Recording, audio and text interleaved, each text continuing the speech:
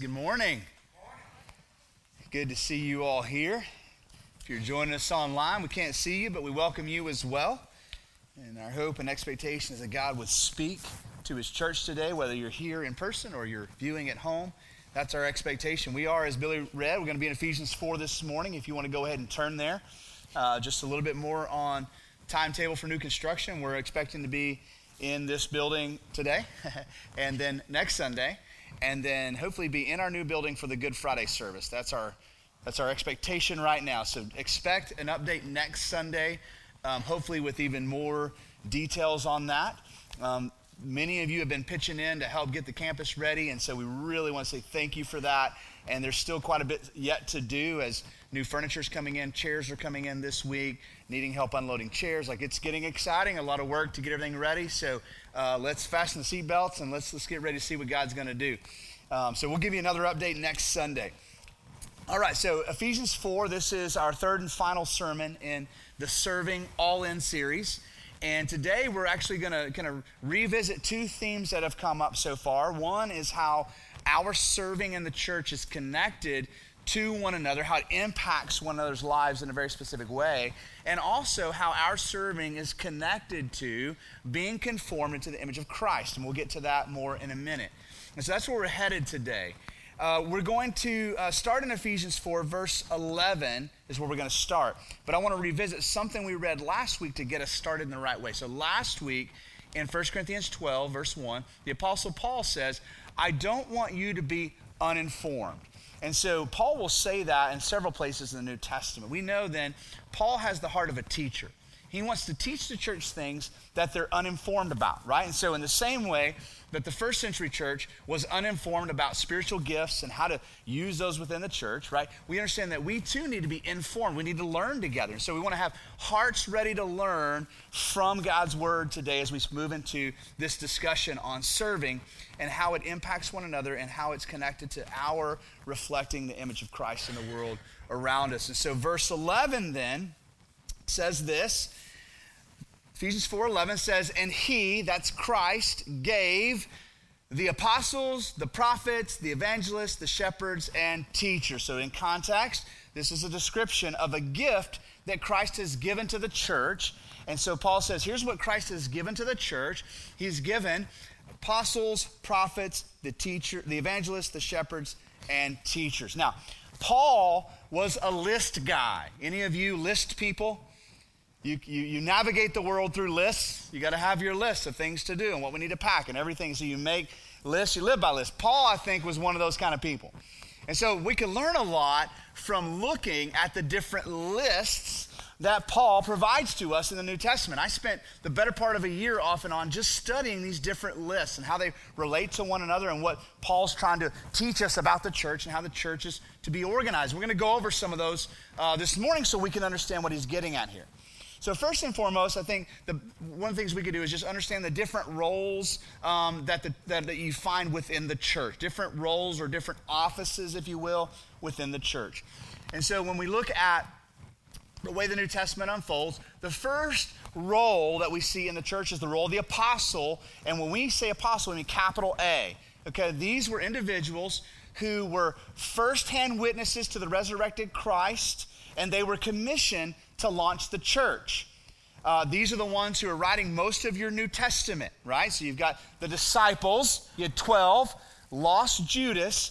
He was replaced in Acts chapter 1, so we're back to 12. So these were apostles. These disciples become the apostles, capital A, okay? Paul encounters the resurrected Christ. He sees the resurrected Christ, goes from persecuting the church to becoming now a Christian leading in the church, and so he's an apostle. And he says, I'm the least of the apostles, but I'm still an apostle. Okay, well, when these individuals pass away, there are now no more first-hand witnesses to the resurrected Christ, so we have no more apostles with a capital A. Now, you might consider some of the different functions within the church. The idea of the apostle with a lowercase a is still functioning. Those individuals who are working to establish multiple churches and network churches and leading different churches, and so functioning somewhat like maybe the Apostle Paul. But that's the idea of the apostle with a lowercase a. These individuals are not first-hand witnesses to the resurrected Christ commissioned to start the church. You see the difference there? Okay. So we have the role of the apostle in the Bible, but we don't have that role in the church today as an office. But what we do have is what's next, which are our elders, overseers, and pastors. These three words are used interchangeably in the New Testament, both by Paul and by Peter. Okay, so they're this leadership role in the church, sometimes referred to as an elder, sometimes as an overseer, or sometimes as a shepherd, which we translate pastor, but it's the word for shepherd. Okay, and each of those titles is a description of what these individuals do in the church. They oversee, they provide eldership, they provide shepherding and pastoral care to the people. At Solid Rock, we have 8 elders, and we have 5 pastors. The distinction is the pastors are on staff and our elders are not. Okay, so 6 out of our 8 elders are volunteers, but they're also men called by God to be a part of Solid Rock Church for the long haul. It's one of the criteria. They're making decisions for our church that they plan on being around to help us see out. Right? Whereas our pastors oftentimes are here for 2, 3, 4, 5 years before God calls them somewhere else, right? So they're making short-term decisions, leading in a specific way. So we draw that distinction here. But the office is considered interchangeably in the New Testament. Elder, pastor, overseer. Right below that, you have the office of deacon, deaconess, minister. Okay? All have the same Greek root word. And sometimes it gets translated minister, sometimes deacon, but it's the exact same word in Greek. The only time it changes is if it's feminine, which we would translate deaconess. That would be like Romans chapter 16. Phoebe was a deaconess, but it's the same Greek word. That word's actually going to come up in our text today. Then after that, we have saints. Who are the saints? Every believer and member of the local church. That's you, saints. And so Paul will write his letters sometimes and open up his letters to the elders and the saints in Ephesus. Right? So he's writing a letter. He intends for the elders to receive this letter and to read it and read it out loud in front of the congregation, but he's addressing the whole congregation when he says saints. These are sinners redeemed by Christ, now saints. Okay, and so what we're going to see today is how these different roles function. Now, what's interesting is in this particular occasion, in this list in Ephesians 4, what I think Paul is doing is he's simply describing specific leadership roles. So even though you may have 8 elders in the church, those elders have different spiritual gifts, different strengths and weaknesses, and function maybe practically in even different ways. And so I think this is just a sample of different leadership roles when he says, and he, Christ, gave to the church apostles, prophets, evangelists, shepherds, teachers. It's not meant to be an exhaustive list of all the leadership roles in the church. What Paul's saying is, hey church, these are some samples of leadership roles given to the church. And now he's going to move on from here and say, here's why these leaders are given to local churches. He says in verse 12, to equip the saints for the work of ministry. Okay? So we're going to get to that, but what I want to do is I want to talk about a couple of other lists that Paul brings up that are going to help us today. So we've got the different roles in the church. We've got elders, overseers, pastors. We've got deacon, deaconess, ministers, and then all of us are the saints. Okay, but what about spiritual gifts? So here's what's interesting about spiritual gifts. First of all, we get different lists in the New Testament of spiritual gifts. And the 2 lists that Paul provides, one in Romans 12, one in 1 Corinthians 12, are not exactly the same. There's some overlap, but they're not exactly the same. So what we would conclude then is that it's not an exhaustive list of all the gifts. But if it's on the list, you can consider it to be a spiritual gift. Are you with me on that? So there could be other spiritual gifts not on the list. We don't know, but we do know this. Everything he mentions is an example of a spiritual gift. And when you put these 2 lists together, you get about 18 different spiritual gifts. Here's the list. Administration. Did you know that is a spiritual gift? Paul lists that as a spiritual gift. You can be supernaturally gifted with administration. You can be supernaturally gifted to organize things, to put spreadsheets together, to be administrative. Some of you are like, whew, good. I didn't think I was even a Christian, right? And you're like, oh, and that makes sense now. Like, I see God using me to bless the church, to further the gospel through administration as a spiritual gift. We have discernment, encouragement, evangelism. We talked about that last week. We're all called to be evangelists. Some are supernaturally gifted at it. Faith, we talked about that last week. We're all saved by faith, right? But there are some who have that gift of faith. Giving, we're all called to give. Sacrificially, generously, as members of the church. Some have the gift of giving. And if you've been around that person, you know it. Like, they're supernaturally gifted to give. Healing, serving, knowledge, leadership, mercy, compassion, miracles, prophecy, shepherding, teaching, speaking in tongues, interpretation of tongues, and wisdom. Again, not an exhaustive list, but we know that at least these are gifts. 18 of them given to us through the scriptures. Now, here's what's important to understand. First of all, we don't all have all the gifts. We learned that last week. But every believer has a gift. But don't think of this simply as like plug and play. In other words, if I have the gift of hospitality, I'm going to be on the hospitality team. Okay, it's not how it works. Okay? A person with the gift of hospitality is a fantastic community group member. You ever been in a community group where somebody has the gift of hospitality? Right? It's a blessing. You can have the gift of hospitality and serve in student ministry. Ask Jeremy. He's going to invite you to come on a retreat. Help. Right? So just because you have a gift of hospitality does not automatically put you on the hospitality team. Are you with me? Okay, so as you understand what your gifting is, then you discern how God wants you to use that gift in the church. But here's what we do know. Every believer has a gift, and we don't all have all the gifts. And God is composing the church in such a way, he's orchestrating us where all of our gifts come together in a way when we're operating in our gifts, there are no needs. There are no holes, no deficits. And so that's what we're talking about when we talk about spiritual gifts. Now, here's another list that's really important to understand, distinct from gifts and different offices or roles. And this is the list of the fruit of the Spirit. Now, notice it's singular fruit. And the idea here is that if you have the Holy Spirit, if you're a Christian, you have the Holy Spirit. If you have the Holy Spirit in your life, the Holy Spirit is working on you in all of these categories. Unlike spiritual gifts, every believer is called to everything on this list. The fruit of the Spirit. This is the fruit or the results of having the Holy Spirit working in your life. Here's what the Holy Spirit's working on in you. Love, joy, peace, patience, kindness, goodness, faithfulness, gentleness, self-control. Every believer is called to this. Every believer is called to this. And we're going to come back to this in just a minute. So we have different roles in the church, we have different gifts in the church, and then we have fruit of the Spirit. It's important to understand those different lists distinctly.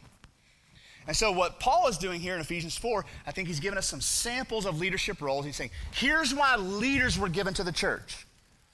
To equip the saints for what? Ministry. And here's what's interesting. That word ministry is the same root word that we translate deacon or deaconess or minister.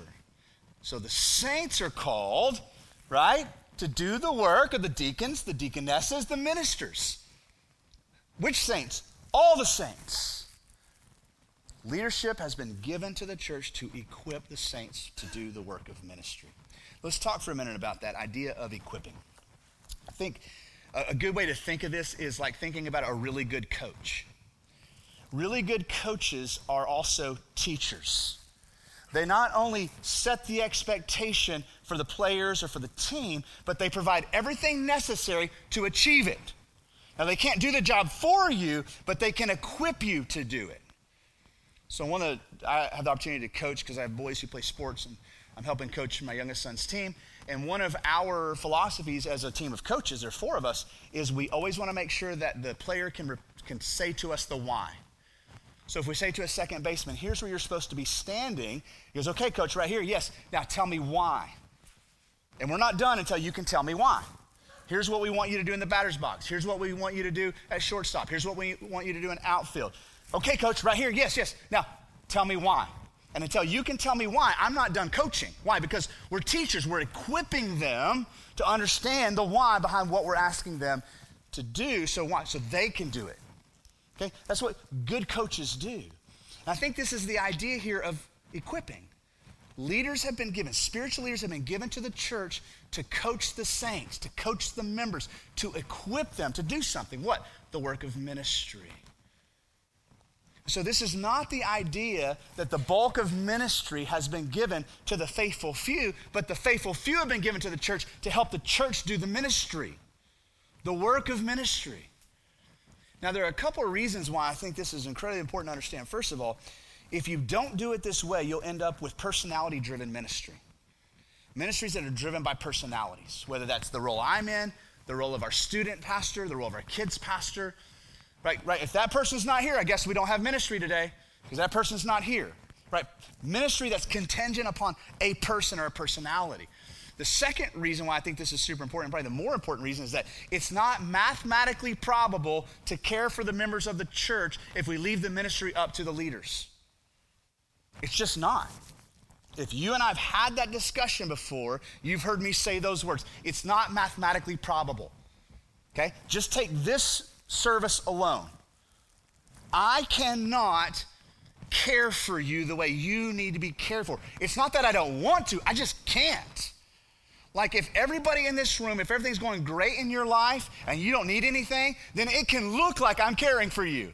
I'm just cheering you on, and one week I'll text this person, next week I text that person, but I honestly, if crisis hits in 4 families in this room, I'm spent. The rest of you are just gonna have to wait. Because that's all I can get to. So it's not mathematically probable to expect the church to be cared for. Now, who wants to be cared for? Don't we all want to be cared for? I want you to be cared for. I want you to want to be cared for. But if you're expecting staff to care for all the members of the church, it doesn't matter how bad we want to, we just can't. So how does this work? And Paul's telling us how it works. Here's how it works. God gave the church a gift. Leaders to do what? To equip the saints, the members, to do ministry. Do you want to be cared for? I bet you do. I want everybody right now, look across the room and find somebody you don't know. Just put eyes on. I know it's weird. If you're sitting at home, you can look at us. We can't see you. Okay. Whose responsibility is it to care for that person? It's yours. Yeah. Even those you don't know. And so as you come to church here, as you're a part of this church here, it's your job, your responsibility. Get to know a few people so that you can care. If you don't get to know anybody, you can't obey what God's called you to do. You have to get to know one another so that you can care for one another, so you can carry out ministry. Now, if you don't know what to do, that's where you call in a coach. Hey, I don't know what to do. That's where a pastor or an elder steps in and says, here, let me help you. Let me equip you. Need some counseling, coaching? I'll help you. Not quite sure what to do in this situation? We'll help you. We'll help you do it, but you're called to do the work of ministry. And our job as leaders is to equip you for that good work. And so Paul says, these roles have been given to equip the saints for the work of ministry. Now, here's what's beautiful about this. In 1 Corinthians 12, Paul describes for us what happens when we're doing this. Listen to this description. This is starting in the second half of verse 24. But God has so composed the body, that's like Billy was praying earlier, the church is the body, giving greater honor to the part that lacked it, that there may be no division in the body, but that the members may have the same care for one another. You see that? You're supposed to have the same care for each other. Verse 25, if one member suffers, all suffer together. That can't happen if we don't know one another. That can't happen unless you're seeing it's my responsibility to help care for people here at this church. I've got to get to know people in this church so that if one person suffers, if I know them, then I can suffer with them. And then the flip side of that is what? If one member is honored, all rejoice together. One of our members came up to me today and said, hey, I don't know if you heard such and such is going on with such and such. And I know this got circulated in our women's prayer group, but I don't know if you heard about it. I didn't even hear. And so I'm like, oh, I wish I'd known. I'd have reached out to them. But I'm thinking, no, wait. What's awesome is this person's already being cared for. And if I'm needed, I'm willing and ready to step in, but this person's already being loved on and cared for and prayed for, and that's the way the church is to function. One member suffers, we all suffer together. Now, in the second part of verse 12, we're going to get to what all this is aimed at. Here's the why behind what you're being called and asked to do. So we'll pick this up in the second half of verse 12. For, this is what this is here for. It's what you're being asked to do this for building up the body of Christ. So something about leaders equipping saints for ministry causes this thing called the church to be built up. Verse 13, until we all attain to the unity of the faith and of the knowledge of the Son of God, to mature manhood, to the measure of the stature of the fullness of Christ. We're gonna spend some time here. This is not only what I think is the primary focal point of all the serving and all the ways that the church is organized, I think this is one of the primary themes of the Bible itself. Let's start with looking at what Peter says about this similar thing. In 1 Peter 4:10, he says, as each has received a gift, so he's talking about spiritual gifts now, use it to serve one another as good stewards of God's varied grace. To be a steward means that you've been entrusted with something. Did you know that God has entrusted you with some things? Christ follower, you have been entrusted with finances, possessions, energy and time, experiences. You've been entrusted with a lot of things that you've been called to steward on God's behalf, to manage. And so what Peter is saying, you know what one of the things is that you've been entrusted with by God? Spiritual gifts. You have been entrusted to steward a spiritual gift for the purpose of serving one another. In 1 Corinthians chapter 12, verse 7, we read this one last week, to each has been given the manifestation of the Spirit, which is a spiritual gift, for the what? Common good. So our gifts come together in a way that it's for your good. It blesses you. It builds you up, which is going to lead us to the primary point here. What are we being built up into? Are we trying to become the church down the road that's bigger than us? Are we trying to become the church over here that does this better than us? What are we being built up into? That matters, doesn't it? What are we seeking to become?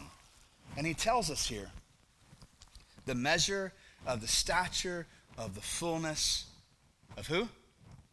Christ.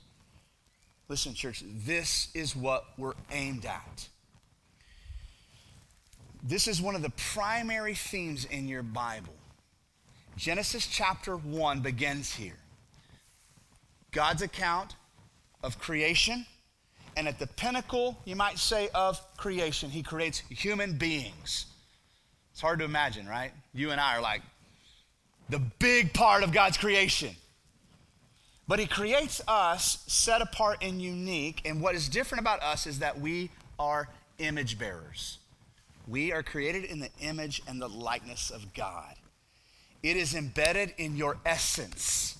It's why you exist in the universe. Adam and Eve were meant to be image bearers. Wherever they went, whoever, whatever, looked at them would see a reflection of who God is. Image bearers. But at the moment that they sinned, they distorted that image. They distorted the image of God. And from that time forward, their sin, our sin included, distorts the image of God. So when people look at you, apart from Christ's work in you, when people look at you, they don't see God. They see a distorted image of God.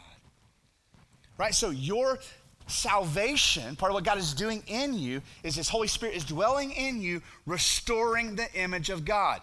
The New Testament will describe it this way. You are being conformed into the image of, image of God, image of Christ. You as a Christ follower. There is not a Christian on the earth who's not being conformed into the image of Christ. You need to hear that. That's why it's so important to understand the fruit of the Spirit separate from the gifts of the Spirit. The fruit of the Spirit, think of it this way. The fruit of the Spirit is a description of the character of Christ. Isn't that what Christ looks like? All those attributes, you go, who is the best at these things? Love, peace, patience, kindness, goodness, self-control. Christ. Paul is describing the fruit of the Spirit, meaning this is what the Holy Spirit's doing in you. He's conforming you into the image of Christ. And now, what we just read in Ephesians 4 is that our serving is intimately connected to you and I being conformed to the image of Christ. And it's not just a solo project. Yes, the Holy Spirit of God is working on each person in this room individually, but he's also working on us together until we all reach a unity in the faith, a knowledge of the Son of God, full maturity in Christ. So think about that.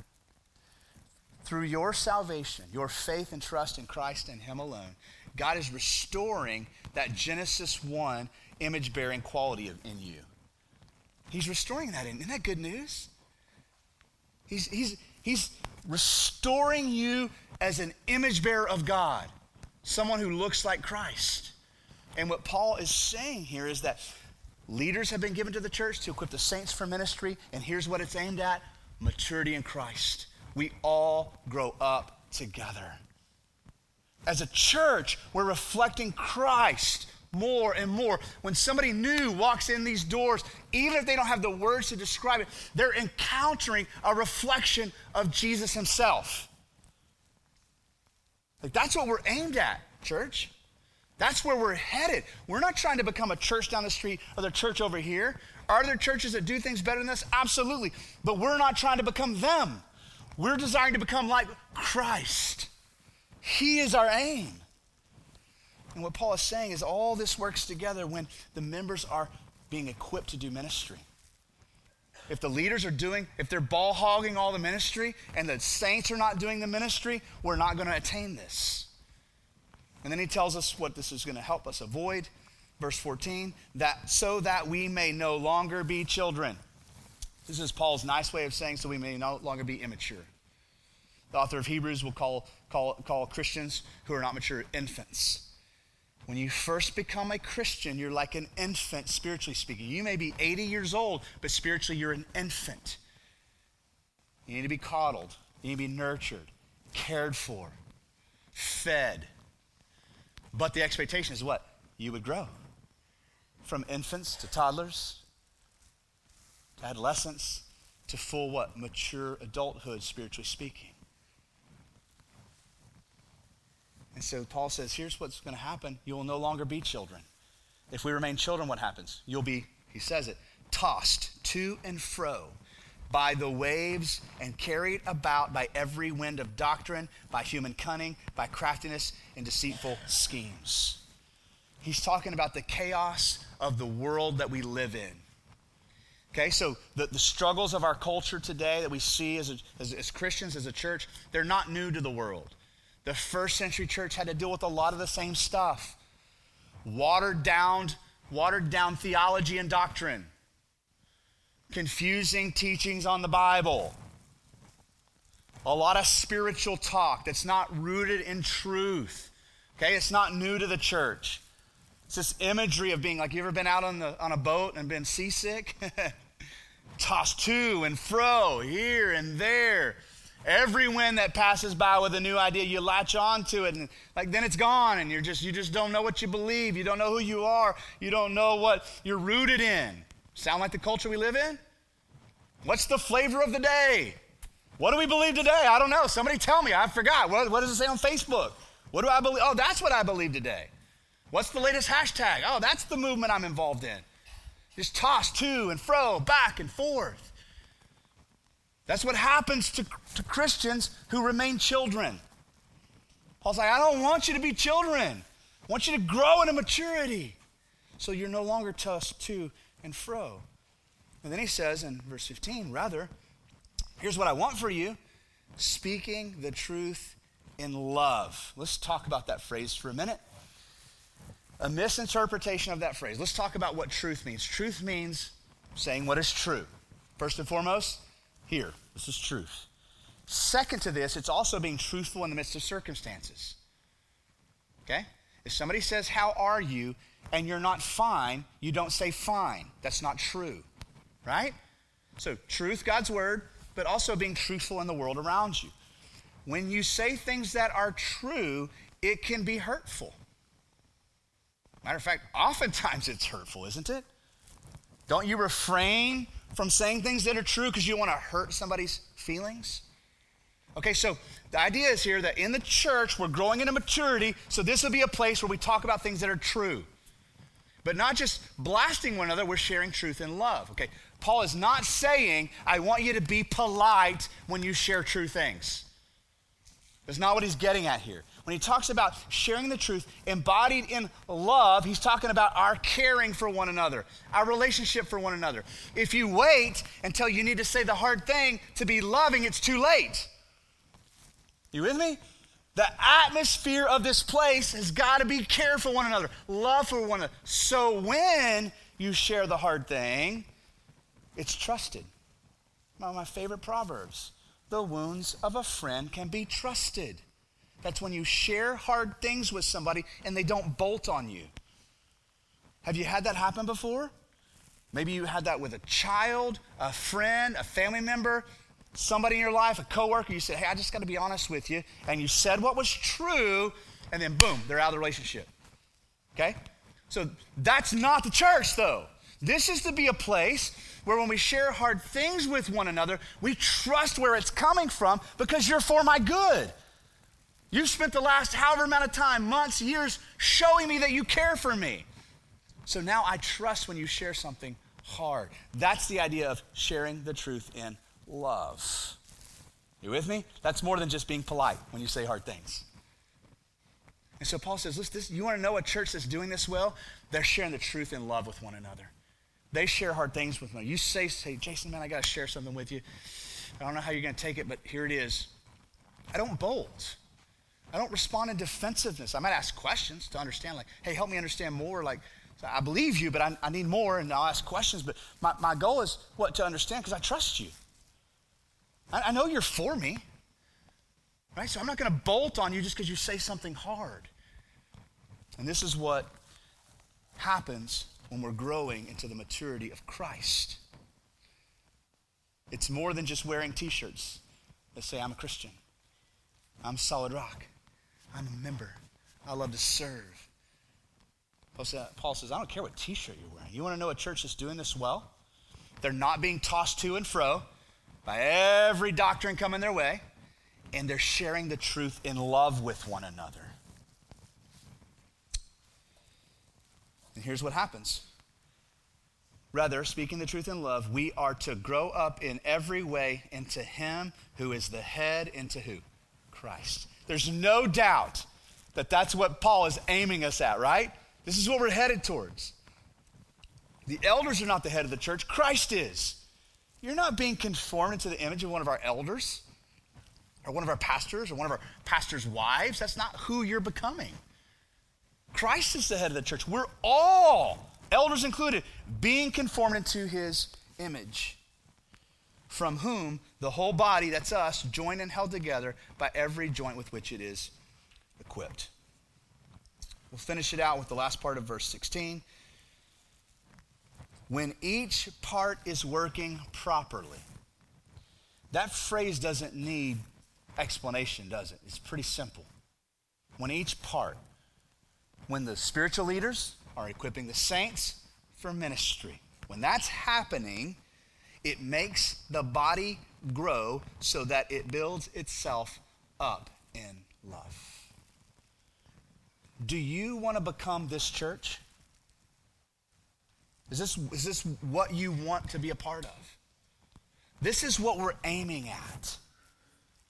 We're not aiming at a church across town, a church over there. We're not aiming at anything else but this. We're desiring, we're seeking, we're moving to become an Ephesians 4 church where spiritual leaders are equipping the members to do the work of ministry so that we're all being built up and conformed to the image of Christ together. Like, that's what we're after, church. How do we know when we're getting there? Because we're no longer being tossed back and forth, to and fro, by every doctrine that comes our way. We're rooted, we're grounded in the truth of Scripture, and we're sharing the truth in love with one another. And we're not bolting, we're not running. We're sharing the hard things. In 1 Corinthians chapter 12, I want to read two more verses that I think describe the beautiful unity that comes out of a church that's doing this. This is verse 12. For just as the body is one and has many members, and all the members of the body, though many, are one body, so it is with Christ. That's how it will be when Christ is the head of the church and the church is being conformed to his image. One body, many members, one body. Verse 13, for in one Spirit we were all baptized into one body, Jews or Greeks, slaves or free, and we were all made to drink of one Spirit. It's a beautiful portrait of the body unified together, growing into one image, the image of Christ together. This is what we're aiming at. Like, if this is not the church you desire to become, this may not be the church for you. Just being honest, like, I want you here, and I want you to be a part of this, but this is where we're headed. This is what we're aiming at. This is where the elders are leading our church. This is where the staff is leading our church. This is why we're doing this series, Serving All In, so that you can know your part. Because when each one of us knows our part and all the parts are working properly, what happens? We begin to reflect the image of Christ. And that's what we're after, church. I want to end with a few questions, as we normally do, just thinking about how God may be speaking to you today.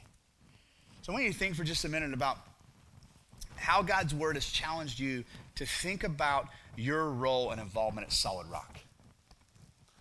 If you're not a member here, maybe God's speaking to you about that, saying, listen, you need to become a member. You need to be included in this thing called the church. Many members, one body. Maybe you are a member here, and you're hearing, oh, wait a second, I'm being called to do more than just have my name on a roll. I'm supposed to be doing ministry here. Like, I'm being called to serve like a deacon, a deaconess, a minister, doing the work of ministry here. I need to figure that out. Maybe God's calling you to leadership. Maybe there's somebody in this room. Maybe there's a man in this room who God spoke to you today about becoming an elder one day. He's putting a desire in your heart. You're like, yeah, is it okay to desire to want to be an elder? 1 Timothy 3 says so. If you desire to be an elder, that's a noble thing. Maybe God's putting that in your heart. How has God challenged you to think about your role at Solid Rock? I want to follow that up with this. Are you aware of how God has gifted and called you to serve? Because it's not plug and play. It's not going to look the same. You may have the gift of teaching and you may be a community group leader. You may have the gift of teaching and you serve on the tech team.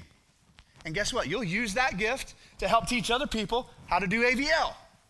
You may have the gift of hospitality, and God's calling you to use that hospitality gift in a community group setting. The gift of wisdom, maybe God's calling you to get involved in counseling ministry. Or maybe he wants you on the landscape team, using that gift of wisdom. So here's my follow-up to that. If you don't know that, are you willing to meet with one of our Solid Rock elders or pastors to begin discussing and discerning where God's calling you to serve? And then here's my fourth and final question. Will you commit to be a part of this Ephesians 4 church vision? I'm going to give you a real practical way to do this today, okay? So I know some of us like practical. It's practical, tangible. There's a card and a seat back in front of you, okay? Not everybody is to fill one of these out today. Some of you, you know what your gifts are. You know where you're called to be served. You're in it. You're doing it. You're like, yes.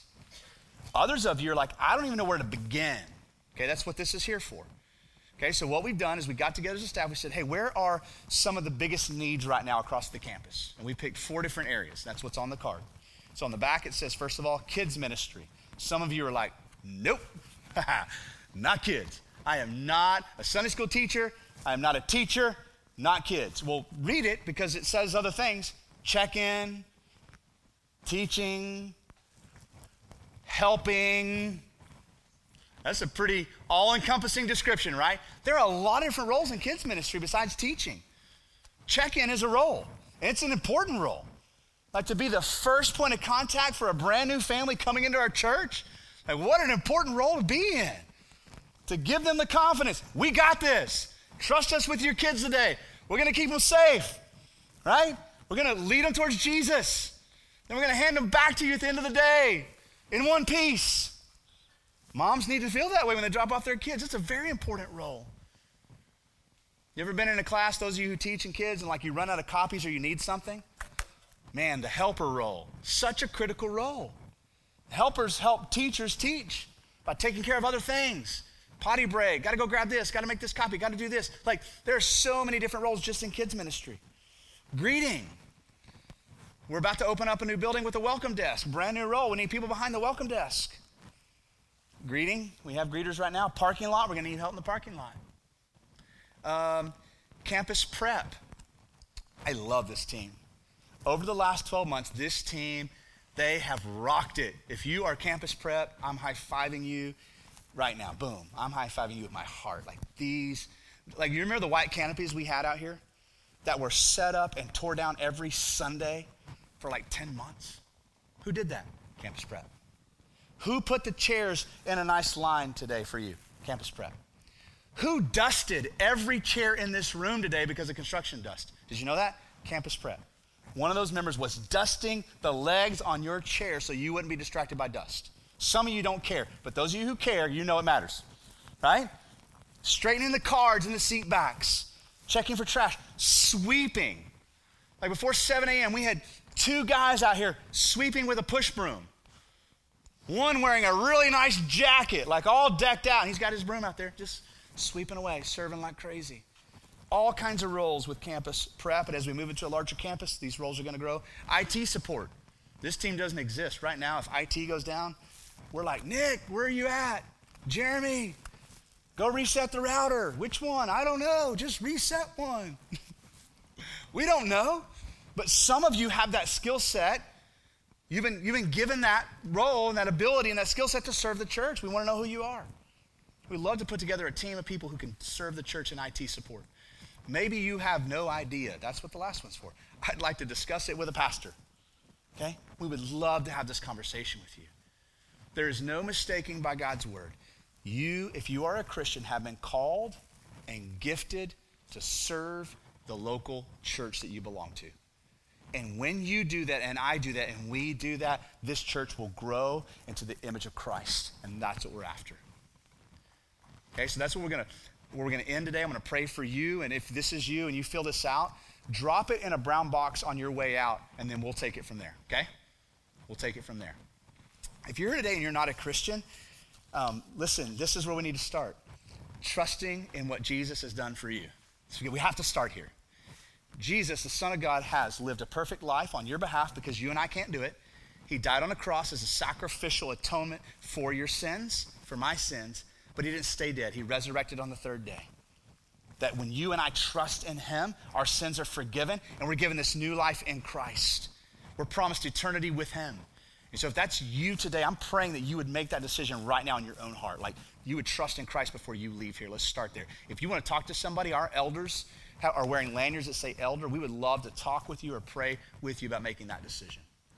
Let's pray together, and our worship team is going to come back up. Father, thank you for this challenging and helpful and practical teaching from Ephesians 4. Father, as we read the words that you spoke through the Apostle Paul to the church, Father, we're challenged by that, God. We admit that we have fallen short of this description in Ephesians 4. But at the same time, Father, we commit our hearts to say this is what we're aimed at as a church. This is who Solid Rock is becoming. As your Spirit works in each of us individually, we know that your Spirit works in us collectively and in unity, Father. And so this is what we're after. We want to become a beautiful reflection of Jesus to the world. So Holy Spirit, we need you to start in each of our hearts today. And God, anybody here who doesn't know you, we pray that you would draw them right now to yourself. Just stir in their heart right now. God, let them sense your presence right now. God, that before they leave here today, they would put their faith and trust in Jesus. Father, we pray all of this in his powerful name. Amen.